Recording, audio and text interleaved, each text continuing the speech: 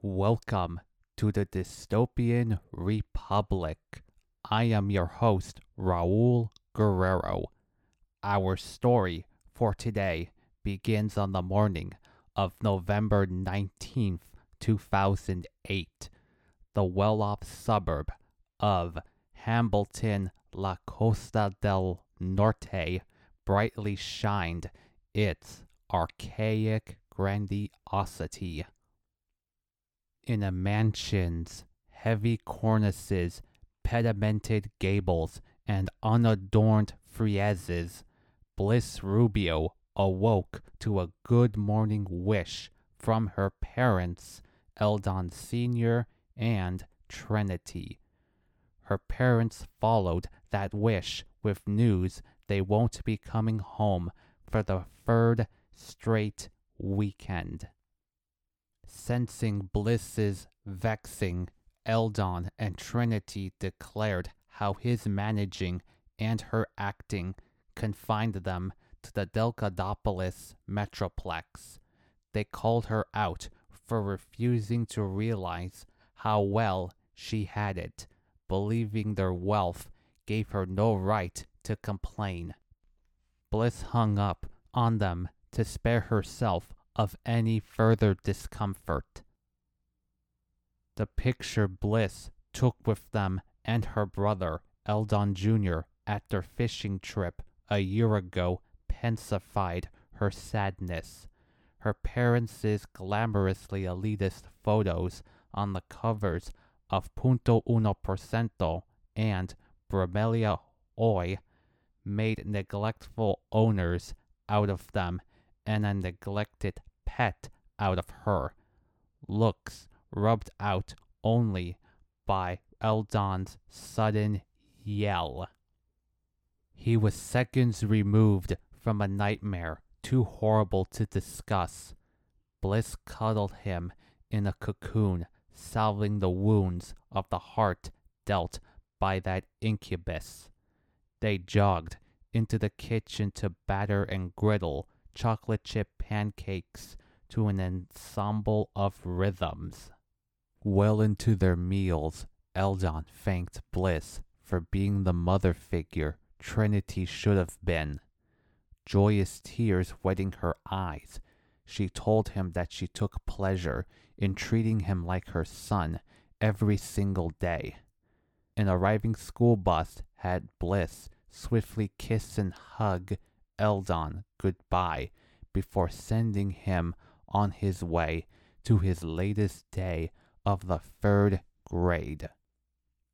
With him away, she washed and freshened up her face and hair, giving a prideful but brittle grin to her reflection. At a bus stop, half a dozen 8th graders in designer pajamas discussed trivialities when Bliss sauntered to them in her rosy red jammies. That saunter opened the floodgates to scoffs referencing her Caring Bear colors and Bloody Mary nickname, causing her to feel smaller than an abandoned puppy. Her humiliated pleas for them to stop making fun of her did her no good. The insults looped on until their bus pulled up and folded open its door. Kept put by her hurt feelings, a pitiless honk jolted Bliss into stepping inside. Her walk up the aisle exposed her to seat blockages and orders not to menstruate, seating her by her lonesome at the back of the bus. During the ride, Bliss recalled the tea times she had with her parents and brother, and how tight they knitted prior to the turn of the millennium. Getting her books in the school hall, 3 tampon packs walloped them off her hands. The laughter that followed led to Mia Aleman, Sonia Willard, and Nova Pimental ganging up on her, pitting her against her locker. Told by Bliss to go away, They drubbed her with their shoves and metal slams, throwing her onto the floor face first. The bell ringing, Glenda ordered everyone to go to class, ending the guts they were busting at Bliss's expense. As she left with Sonia and Nova, Mia wished Bliss's Bloody Mary self a nice day. Heartlessly told by Glenda to get up, Bliss complied, brusquely asking to see Vance Hurtado Jr. at once. The heating in the principal's office blew Bliss and Vance's tensions all around. He thumbed his nose at her for still not heeding his advice to ignore her bullies after their previous 2 conversations.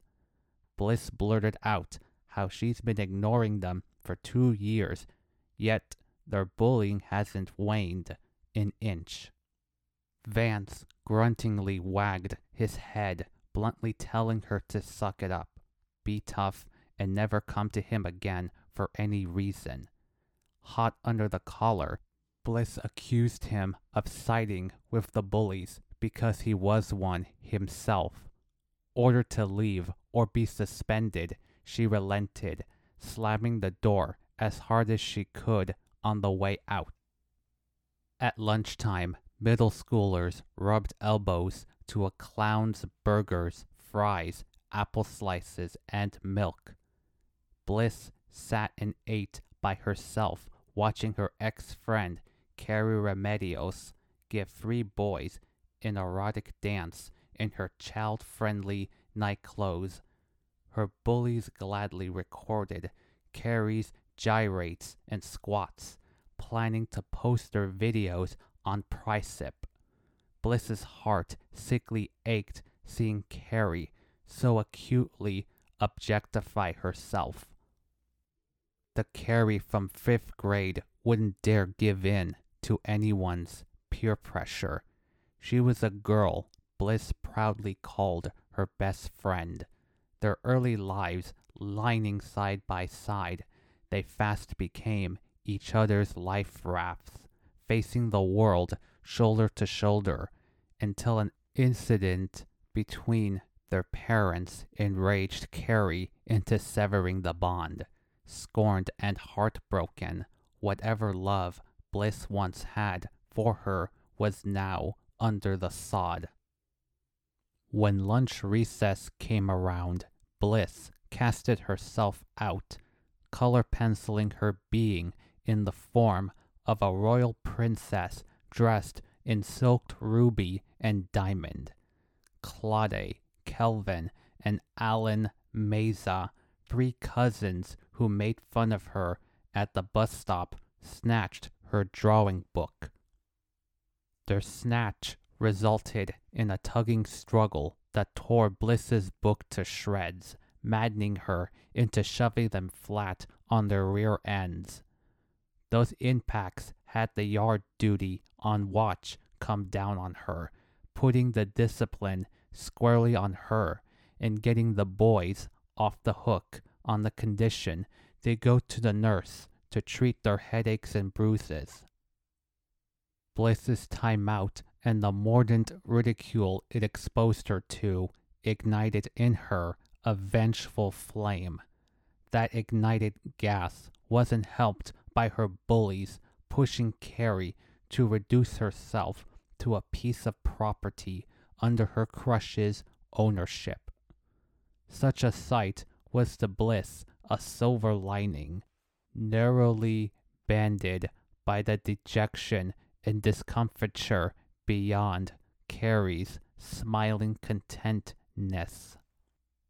She spent her study hall harshly stroking and scribbling up her notebook pages. Bliss drew herself driving a stake through Vance's heart and beating a crying Mia to a bloody pulp as Sonia and Nova sobbed over their beatings. Her drawings summoned up the afternoon her bullies beat and soaked her whole in the locker room showers. confirming her feeling that it's time she gave them a taste of their own medicine. Minutes after dismissal, Mia and her lackeys smoked on the school field. The nicotine helped Sonia not get too flustered, mulling over her parents, Seada and Isabella. A provincial legislator and municipal councilor, all the adults adored Seada and Isabella, whereas the kids saw them in a totally different light. Sonia and her sister Felicia moved in with Mia, having been lasered by that light one too many times. Under the bleachers, an ill-willing Bliss found Sonia's whinging, pathetic, cracking, and clenching her hands repeatedly. Her bullies sang a verse about their lives being fun, wealth, popularity, and friendship, and making her life a living hell. Their guffawing veiled Bliss's face with blankets of choler. Her cue to approach came when her bullies neared the field's center spot. Attacking them from behind, Bliss punched Mia's cheek, Sonia's eye, and Nova's nose. A punch to the back of the head switched the momentum out of her favor. That shift fell on Bliss, a rain of jabs and boots. Bleeding out the mouth by the cough, she cradled her battered body into a ball, bawling her eyes out. Her bullies shouted at her for being a crybaby, loser, and Bloody Mary. Asked why they kept on bullying her, Sonia and Nova explained that it was amusing and enjoyable. Mia then advised Bliss to kill herself if she wanted her bullying to stop. She blurted out that no one liked or wanted her, nor would give a darn if she died. Mia swore on her life that she'll have Bliss killed if she ever attacked her or her lackeys again. Her body now limp, Bliss was left to lie in her enfeebled, traumatized state, a trance made well and true by Eldon's text that he'll be sleeping over with his friends for the rest of the week. She staggered home, smashed up the entrance hall, and her family's roaring 20s monochrome, lamenting into a fetus-like curl. Bliss sleeplessly remained where she was until Thursday broke, the day before Hambleton was to head to Amicitia Lake for its outdoor education trip. Reluctant to take that trip a day earlier, she now absolutely had no intention of going, convinced it'll only lower her spirits even more. The ledges helped Bliss complete her staggered walk up the stairs. She stripped off her pajamas, changing into angel white cottons, denims, and corks. Bliss hissed in pain and shivered like a kitten at her pinkened eyes, grayed eyelids, and dried tears. She staggered a street cross short of stepping onto her school's grounds. Her peers' laughy hectorings placed her hand over her mouth, shaking over having to relive yesterday. She turned away and unsteadily walked on, sinking deeper into her unhappiness with every shaky step. In ones or twos, autos, trucks, and motorcycles sped north and south past the highway bridge. Bliss's right to left walk across its sidewalk had her tenderly grip the fence. To passing cars, she was a curious onlooker, beholding a sight 2 stories high. No drivers or passengers could see the hurt dwindling Bliss's will to live. The advice Vance and Mia gave her tightened and trembled her grips.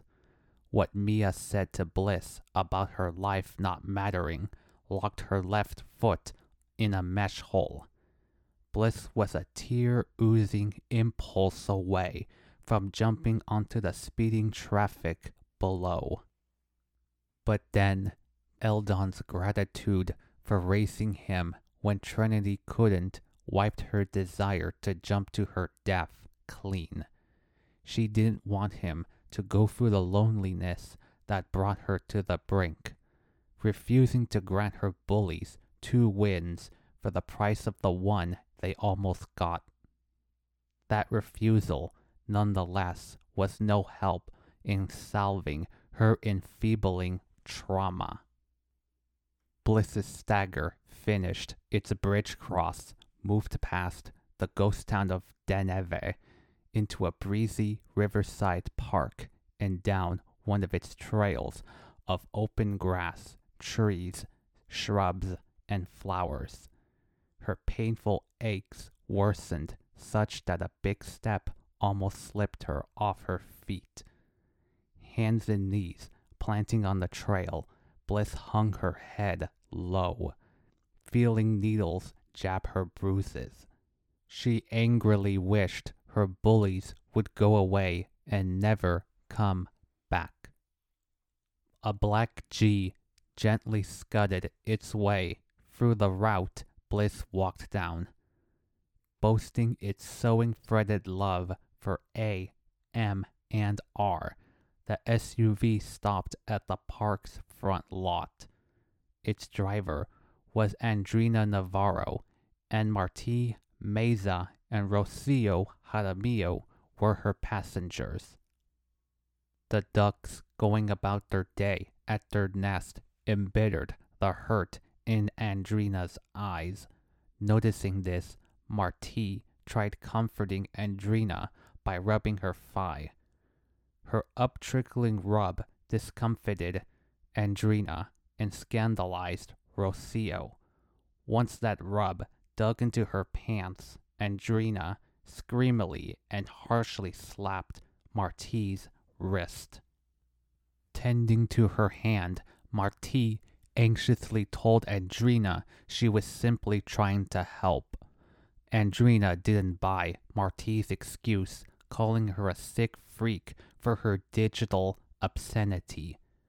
Rocio scornfully asked Marti how dare she, if she was effing serious, and why she'd put their years-long friendship on the line for such a short pleasure.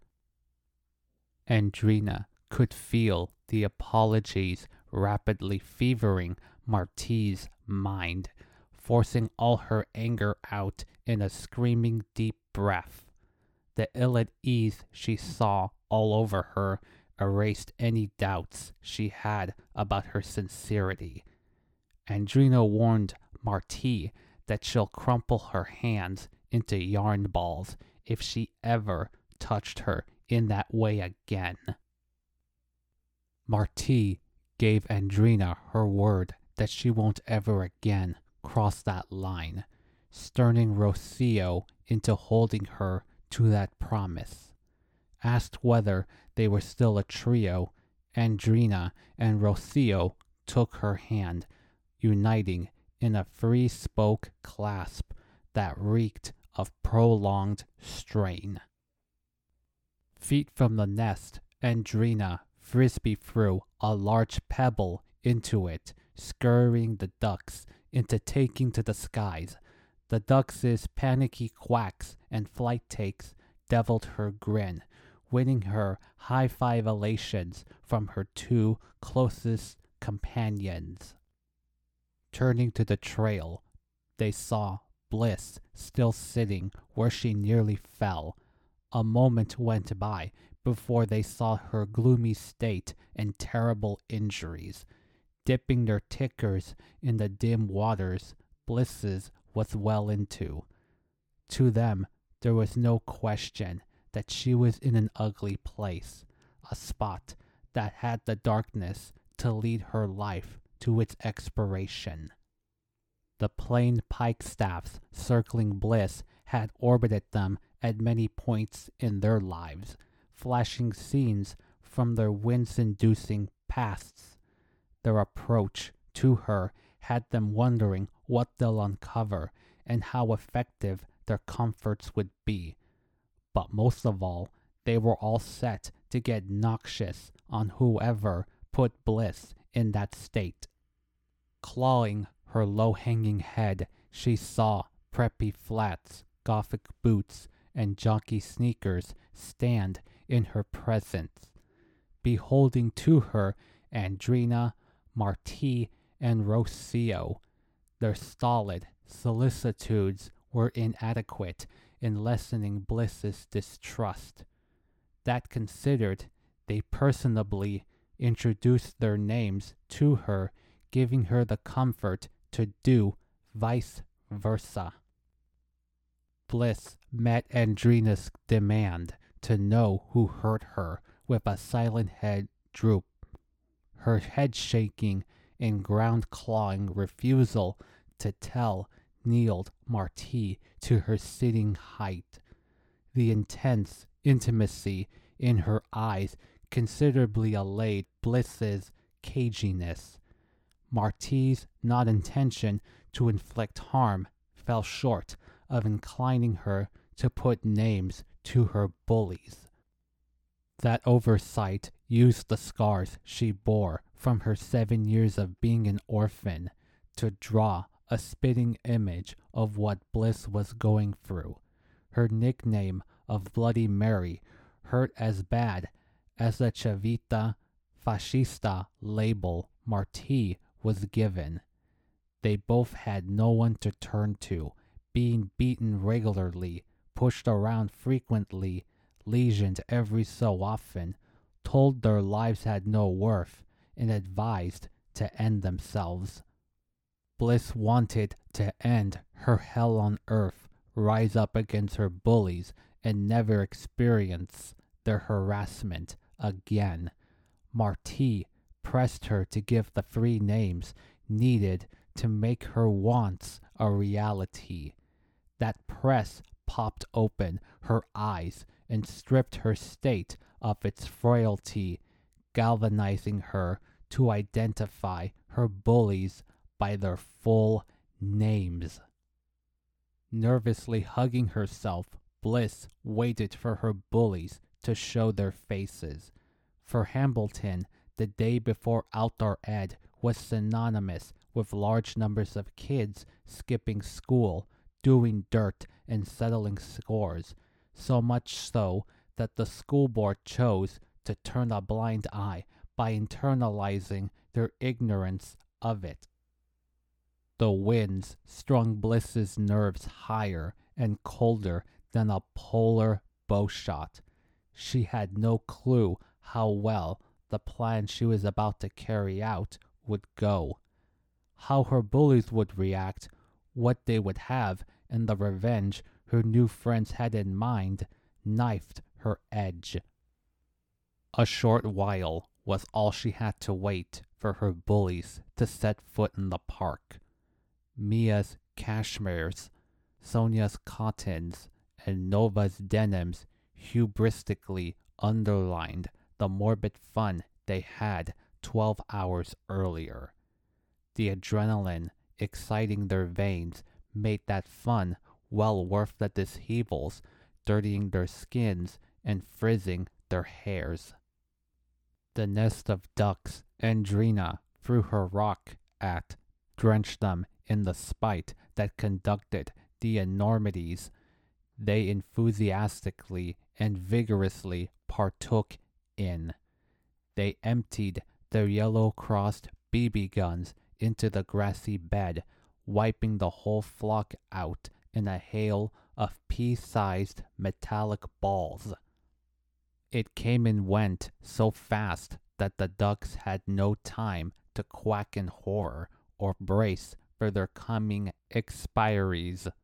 The senses of power and control Bliss saw in her bullies just about threw her into an overwrought panic. Still in all, That act dried to dust the mud of her hesitance to get the retributive ball rolling. Her bullies sunlessly smirked daggers, having plans to cut open the sunbirds and feel their blood cells and soft organs. Bliss's whistle of her mouth stopped their hands at the rivets of their pants.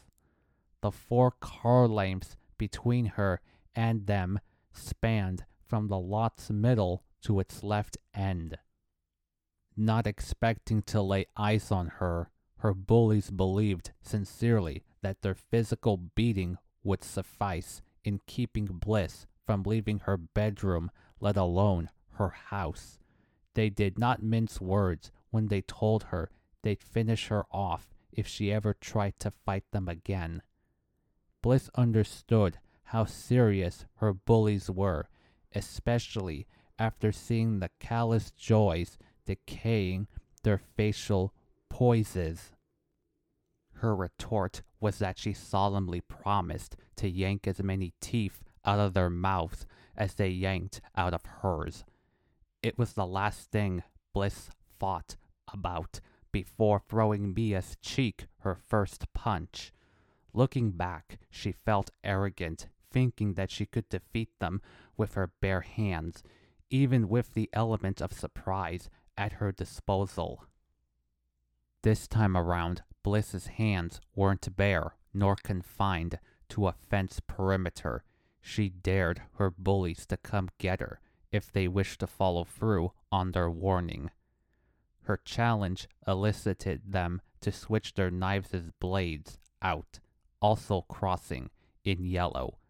Their elicits had Bliss dashing down the trail, which in turn had her bullies give chase. Concurrently, in a thicket that had the height and seclusion to block sights from entering and sounds from exiting, her friends uprightly gathered around Andrina's brand new smartphone. The private pages belonging to Bliss, her parents, and brother ill-humored, Andrina's sniggering, shadowed, Marty's glaring, and umbraged, Rocio's unsmiling. The last photo the Rubios took together was at the 2007 North Shore Highway Rally. Their giggly grins from ear to ear tried too hard to convey their high spirits. The images posted since gave substance to that photographic artificiality. As their scroll through the pages carried on, Bliss's bolt from her bullies circuitously approached the thicket that was, in fact, the park's leveled summit. Her bullies were resolutely on her tail every time she looked back. Their chase's ingress into the thicket's entryway handed her bullies quite a bit of ground on her. Desperate for anything to throw at her pursuers, Bliss stumbled to grab 2 tennis balls of solid minerals.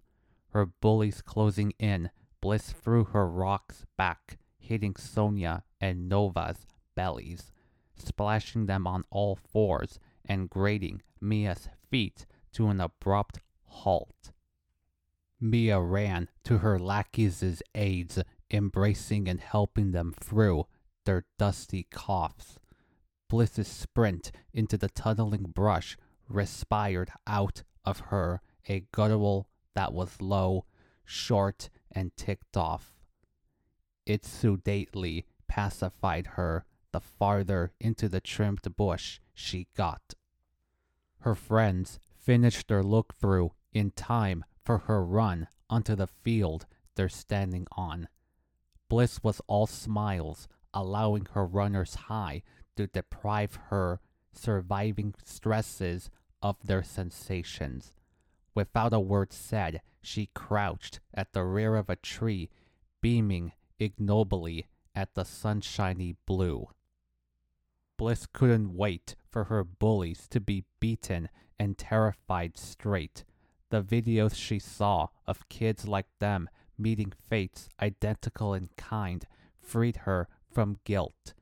Her idea of revenge was beating them black and blue and giving them the harshest of all talking tos, persuading them to never persecute her again. Bliss perceived Mia helping her hurt lackeys jog up the incline meters below. That approach was her message that it was high time for Karma to do her thing. What Karma had planned became heart-sinkingly clear when Bliss peeked out. Her friends hid behind their backs, loaded pistols, crimsonly skulled by I want to make vengeance theirs, and a reminder to never forget what was done to their elders. The nays Bliss rapidly mouthed out in consternation conveyed her utter horror. The guns her friends were armed with quashed her courage to intervene. Her bullies' coming in jolted them back and took her friends back as well, surprised and upset at the other trio's shapes, features, and tones. The shocks they exchanged took an acrimonious turn when the yellow crosses and red skulls entered their sights. Although all six bore next to no brunt of Gregorio Jr.'s rule, the penitence and post-trauma they grew up with through their parents instilled in them vows to either rid themselves of that shame or convert that stress into something empowering. Those vows were two such effects caused by the fallout of Gregorio Jr.'s fall from power, even though Roy Palacio Sr., the man who led that demise, called for justice and not Victor's vengeance. Several of his associates hungered for gouged eyes and yanked teeth. Many scholars saw that disparity as a driving force for the tribalisms plaguing Bramelia a decade later, trickling all the way down to Bliss, her friends, and bullies. At any rate, Bliss confided in her friends everything her bullies did previous to her nervous wait at the lot. That revelation fitted Mia and her wing girls to be tied. But what really hacked them off was how in the dark Bliss's friends were of her ancestry. Her bullies felt it was something they needed to be aware of. Andrina declared now as the time to turn them into firewood for the devil to throw into the pit, instigating their last mean of survival. Mia yelled that Bliss came from a line of yellow crossers that went back to its 1909 formation. Sonia added that the Rubios in particular were tasked with targeting the Navarros, Mesas, and Jaramillos. Those pleas freed Bliss of her physical and verbal curtails, enabling her to feverishly pour scorn on her bullies for their heinous lies. Nova called up her ranting about how a century ago girls like her ruled the schools. No elaboration was necessary for Bliss's friends to know what her call-up meant. The suspicion breaking ground in their heads spooked Bliss into dousing her tongue in little white oxytocin. She sounded off on how her bullies were liars by trade, whose tools brought them the body of support to turn the whole school against her. Bliss gave her friends her assurance that her bloodline was free of any Yellow Cross impurities. She asked them who they were going to believe, a battered girl who was well on her way to broken heart syndrome, or her bullies who would have taken glee in knowing that they were why her death came to pass. Her choice jounced her friends into seeing through her bullies' verbal onslaught. The sardonic gapes Mia and company got as a result struck shivers into their tactiles. Their leafy shakes rashed Bliss into pleading for her friends to get on with her reprisal. Immediately gasping in terror, realizing what she just called for. Her bullies' darts for the thicket took away her opportunity to omit her revenge's lethalities.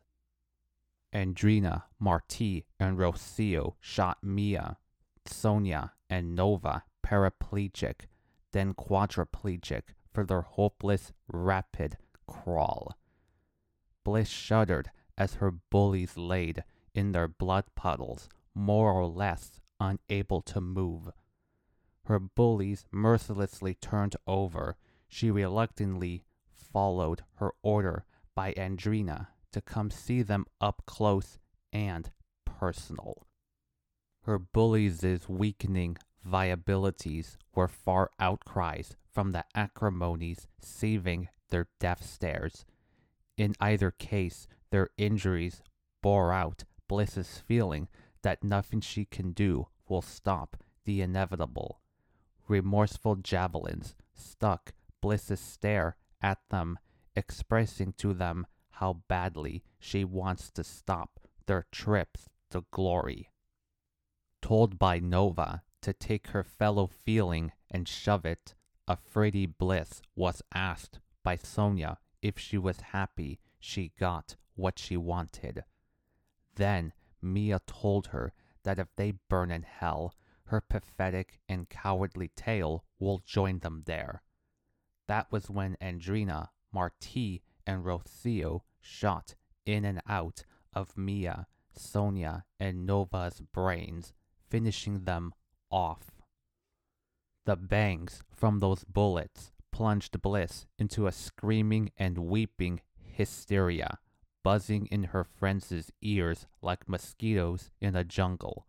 Andrina had to louden and sharpen her cry to get Bliss to quit her screaming and weeping. Distraught over her bullies' deaths, she begged for her parents' and brothers' forgiveness, shooting her friends' vexations beyond their breaking points. Marti rebuked Bliss for clinging onto three neglectors who didn't yet should have cared enough to stop her bullying from going as long and far as it did. Andrina made Bliss aware that she and her confidants had seen every post by her, Eldon Sr., Jr., and Trinity, advising her against lying for them as they know it all. Photos, videos, texts, all of it. Rocio wondered what Bliss had to gain out of lying on the behalf of a household that regarded her more as a roommate than a daughter and sister. A brood perfectly fine with giving its inferiors not a grain more or less than the bare minimum allowable by law. Taking what Rocio wondered to heart, Bliss's love for her parents came crashing down. Andrina asked her if she honestly thought her bullies would grieve her had they set her up to be killed. The knives Bliss's ex-bullies had made it patently obvious to her that their minds and appearances had murder written all over them. That realization made Bliss read her brother like a book out to disinform her. It dissolved her compunction over leaving her brother to fend for himself, confident that his friends will do more for him than she ever will. That confidence still didn't atone for the fact that Bliss set up 3 minors to be capitally murdered. Marti got her to realize that it was either her or them, reminding her to be happy she got her payback, adding that her hell was over and her heaven can now begin. Realizing that the banes of her life are gone for good, a side of her Bliss never knew existed began to take shape, ridding her of her agonies before, during, and after the killings. Her friends saw no reason for her to stop with the ghouls who bullied her nearly to death, suggesting they kill every bully they can get their hands on. The deepest, darkest corners of Bliss's soul brayed on the door to her mind like an angry mob. Delighted by her changing personality, her friends cajoled her into letting that anger, hate, cruelty, and violence unchain her innermost self, addressing her by her full name.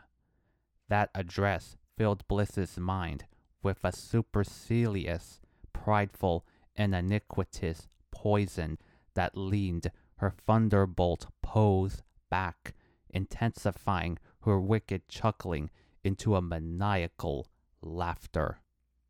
Her laughing maniacism banished her old persona to the corner that the one now in control sat in for 14 years. Now in charge, there was nothing that could stop it from having Bliss or her friends wage a vindictive war on the very people that used their souls, abused their minds, and threw their bodies away like trash. And as fate would have it, that war would travel far and impact many, blowing the whistles on some and firing the imaginations of others, as well as send entire cultures in for their days of reckoning and lengthen the trees of elderly roots. And that, my dystopicans, was the deepest, darkest corner. Thank you so much for your listening ears, and please be sure to share this show with everyone you know, and make sure they share it with everyone they know. Follow me on LinkedIn at linkedin.com/in/Raul-Guerrero-Jr. Send me your questions and feedback at raulguerrerojr95@gmail.com. And finally, I highly urge you to support the show via my PayPal at paypal.com/paypalme/Raul Guerrero Jr. Supporting the show ensures that its financial and creative autonomies are maximized. On that note, I'm Raul Guerrero, and come again for another episode of The Dystopian Republic.